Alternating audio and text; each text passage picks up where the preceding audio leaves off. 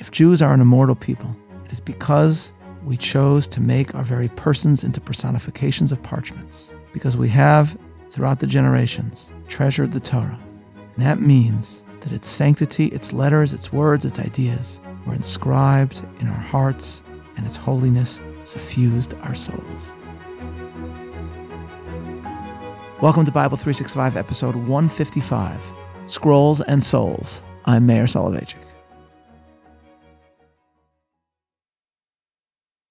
In his work, The Jewish War, Josephus describes Titus's triumphant return to Rome after the destruction of Jerusalem.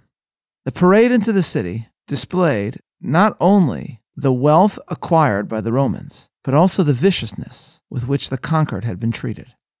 It consisted of elaborately designed moving stages, reenactments of the battles. Josephus reports, quote, "But nothing in the procession excited so much astonishment as the structure of the moving stages. Indeed, their massiveness afforded ground for alarm and misgivings as to their stability, many of them being 3 or 4 stories high, while the magnificence of the fabric was a source at once of delight and amazement." End quote. Then, of course, following the floats, concluding the parade, were the vessels of the temple. The procession into Rome was coordinated in order to do the most damage to the claim of Jews being a chosen nation. Thus, according to Josephus, Titus, in exhibiting all that he had acquired, saved what he believed to be the most important artifact for last. Josephus writes about what he witnessed, describing the sacred treasures taken through the streets. Quote, "But for those that were taken in the temple of Jerusalem, they made the greatest figure of them all, that is, the golden table of the weight of many talents, the candlestick also that was made of gold, though its construction were now changed from that which we made use of." And then Josephus, ladies and gentlemen, concludes his description with this fascinating phrase: "The last of all the spoils was carried, the law of the Jews." The star of the show, it seems, was a Torah scroll, and it is logical to assume that the Torah that was part of Titus's parade was not merely a scroll stolen from some synagogue in Jerusalem, but rather that, like all the other objects in the procession, this copy of the Torah was taken from the temple itself. If so, it would have been what the Mishnah calls the Sefer HaAzarah, the courtyard scroll, considered the most authoritative copy of the Torah in existence. The presence of this Torah scroll in the parade, as the historian Martin Goodman points out, was intended for the Romans to mark a victory not only over polity of Judea, but also over the Jewish faith. But the Romans failed. Seizing the Torah scroll of the temple did not bring about the destruction of Judaism. And understanding the meaning and the essence of the Torah scroll allows us to comprehend why this is so. The 36th chapter of Jeremiah centers on a scroll containing the Word of God. It is set in the earlier period of Jeremiah's prophetic career, during the reign of Jehoiakim. Verse 1. "And it came to pass in the 4th year of Jehoiakim, the son of Josiah, king of Judah, that this word came unto Jeremiah from the Lord, saying, Take thee a scroll, and write therein all the words that I have spoken unto thee against Israel and against Judah, and against all the nations, from the day I spoke unto thee, from the days of Josiah, even unto this day.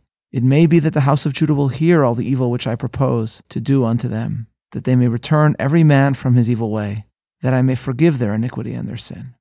Then Jeremiah called Baruch the son of Neriah, and Baruch wrote from the mouth of Jeremiah all the words of the Lord, which he had spoken unto him upon a scroll. And Jeremiah commanded Baruch, saying, I am shut up, I cannot go into the house of the Lord. Therefore go thou and read in the scroll which thou hast written from my mouth, the words of the Lord in the ears of the people in the Lord's house upon the fasting day. And also thou shalt read them in the ears of all Judah that come out of their cities. Thus Baruch, the scribe of the prophet, is commanded to inscribe Jeremiah's prediction of the forthcoming destruction upon a Megillat Sefer, a scroll of parchment.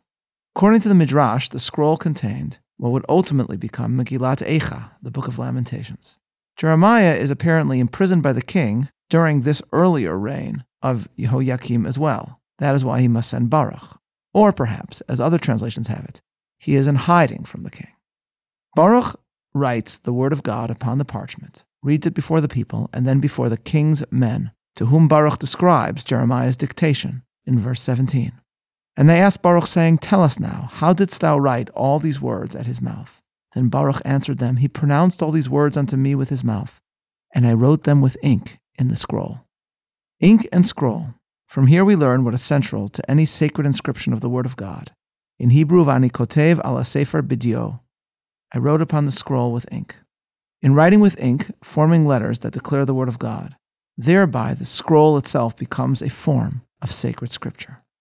The men of the court, including a man named Yehudi, bring the scroll to King Jehoiakim. Verse 19.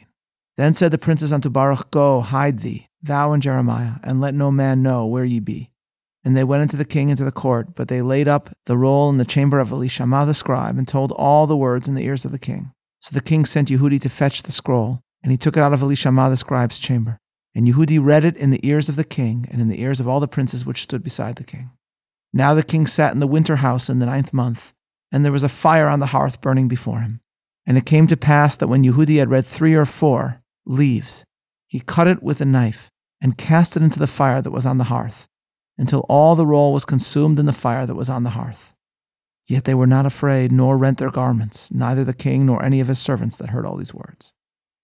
Note, ladies and gentlemen, the implication of the verse here, as understood by the rabbis. Upon the scroll being burned, the men of the court should have torn their clothes in mourning, for once the ink placed the word of God upon the parchment, it was sacred. They should have mourned not only in hearing the words, but especially upon the burning of the sacred scroll. The men, however, do no such thing, but they do try to intervene. Verse 25. Nevertheless, Elnatan and Deliah and Gemariah had made intercession to the king that he would not burn the scroll, but he would not hear them. But the king commanded Yerachmiel the son of Hamelech, and Sariah the son of Azriel, and Shalamiah the son of Abdiel, to take Baruch the scribe and Jeremiah the prophet. But the Lord hid them. Then the word of the Lord came to Jeremiah, after the king had burned the scroll and the words which Baruch wrote at the mouth of Jeremiah, saying, Take thee again another scroll, and write in it all the former words that were in the first scroll, which Jehoiakim the king of Judah hath burned. God goes on to decree a terrible fate for Jehoiakim as a punishment for his desecration of the scroll and his denial of the word of God. Strikingly, from this terrible story, the rabbis also deduce something wonderful about the nature of sacred writings. They take note of a fascinating phrase.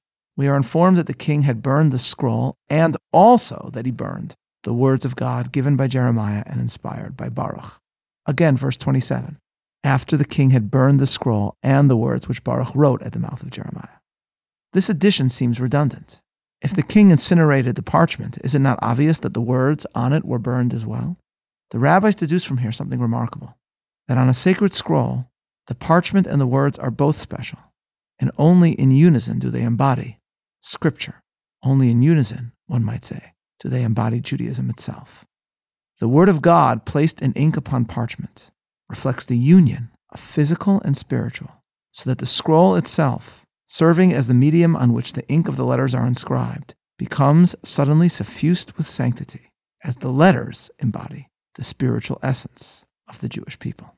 It is with this in mind that we can understand all that the Torah scroll came to express for Jewish history. In one of his famous lectures known as a Yartzeit Shir, the Yiddish address that he would deliver on the anniversary of his father's passing, Rabbi Joseph Soloveitchik noted that the Sefer Torah, the Torah scroll, is not only the ultimate embodiment of our heritage, it is taken as a symbol of all that the Jew aspires personally to be. Just as the scroll is sanctified by the ink of the Torah's letters in all their spiritual splendor, so too are we meant to serve in our lives as Torahs, with the words, the ideas and ideals of Judaism inscribed upon our hearts, minds, and souls. It is with this concept in mind that Rabbi Soloveitchik described the Jewish approach to the education and raising of children. And, in so doing, he created, in his exquisite Yiddish, an allegory from the process of Torah scroll preparation. The careful calligraphy of the sofer, the scribe, links lovely letters on parchment forming sentences, complex passages, and portions. But before a single letter is written in this Torah, Rabbi Soloveitchik noted, a much more humble but equally important process takes place. The parchment, known as klaf or gevil, starts out unprocessed. In its rough, unrefined form, the parchment cannot retain the ink. The scribe cannot write because the words cannot adhere. To create a Torah scroll, one must engage first in an act known as ibud, preparing the parchment for the sake of its ultimate inscription, treating it so that the scroll is made soft and smooth, bright and beautiful. In Rabbi Soloveitchik's words, and I'll give it to you in both Yiddish and English, Gedei zu schreiben dem Dvar Hashem, in order to write the word of God, muss man früher zu gräten a Beisklite von ausgearbeiteten Parment. one must prepare first a receptacle of treated parchment, welcher soll einsappenden Tint, which will soak up the ink, und zu welchen die Asies sollen sich kennen zukleppen, and to which the holy letters can cling. Only, Rabbi Soloveitchik explained, when such a parchment is prepared can the sofer, the scribe, exercise his craft and inscribe the word of God, creating the Torah scroll in its totality and sanctity. Rabbi Soloveitchik then suggested, homiletically and beautifully, that das selbe sich richtig benegea dem Kind. This process is paralleled in the raising of children. When one is blessed with a child, man muss ma'abed sein de klaf, es arbeiten feine Gwillen.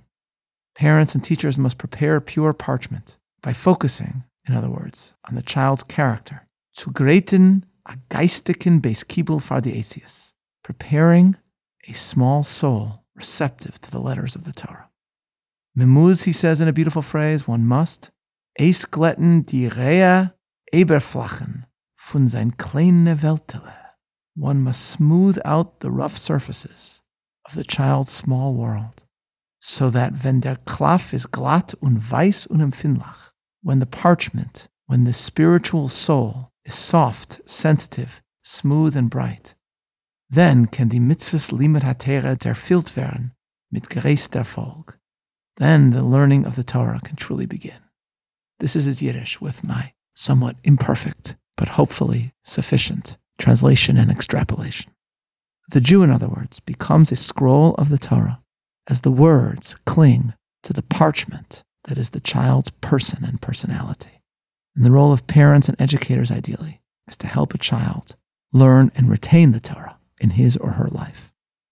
The scroll of Scripture is thus not only an object, though it is a very sacred object indeed. It is also us. It is with this in mind that we can approach another famous story involving the burning of parchment and ink. Jewish tradition describes how, with the failure of the Jewish rebellion against Rome, 10 rabbis were tortured and then executed by their cruel captors, the Romans. Thus, the Talmud tells us that the great sage Rabbi Hanina ben Tradion was burnt alive while holding a Torah scroll in a loving embrace, a Roman attempt to simultaneously destroy a Jew and Judaism. As the fire blazed, the Talmud tells us, Rabbi Hanina's students asked him, "What do you see?" And he responded, "Gvilin nisrafin va'otiot porchot." The physical parchment burns, but the letters themselves fly into the air. This has become one of the most resonant tales of Jewish eternity. The Romans destroying the Torah cannot destroy its letters, and the meaning, perhaps, is that the physical parchment does not remove the existence of the letters, because the letters have also become a part of us, inscribed on us. If Jews are an immortal people, it is because we chose to make our very persons into personifications of parchments, because we have, throughout the generations, treasured the Torah. And that means that its sanctity, its letters, its words, its ideas were inscribed in our hearts, and its holiness suffused our souls. The story of Rabbi Hanina ben Tradion has resounded throughout Jewish history, and it finds its parallels in other moving symbols and expressions. Thus, for example, the intellectual heart and history of Spanish-Portuguese Jewry in Amsterdam can be found in the Eitz Chaim Library, in the Esnoga, the magnificent synagogue that Jews built when they came to Amsterdam after a century of living secretly as Jews in Portugal. The Eitz Chaim Library is an incredible place, filled with scrolls and books, a repository of the wisdom of the Jews of this community. And in the anteroom of the library, right before you enter, you stand on a lush red carpet, on which one sees an image of a beautiful bird rising out of a fire. This, of course, is the phoenix, and it is the symbol of the Sephardic Spanish and Portuguese Jewish community in Amsterdam. The fire, of course, represents the Inquisition, the all-consuming hate and persecution of Torquemada and the Auto da Fe, a raging inferno that consumed their community in Iberia, that sought to destroy Judaism forever. But this fire failed to destroy them, for they were a phoenix, rising out of the fire as Rabbi Hanina's Torah letters rose from the flames. And in a certain sense, this captures not only that one community, but the Jewish people throughout the ages, whose souls served as scrolls for the Word of God, and thereby embodied eternity itself. This is Meir Soloveitchik, looking forward to learning together tomorrow. Signing off.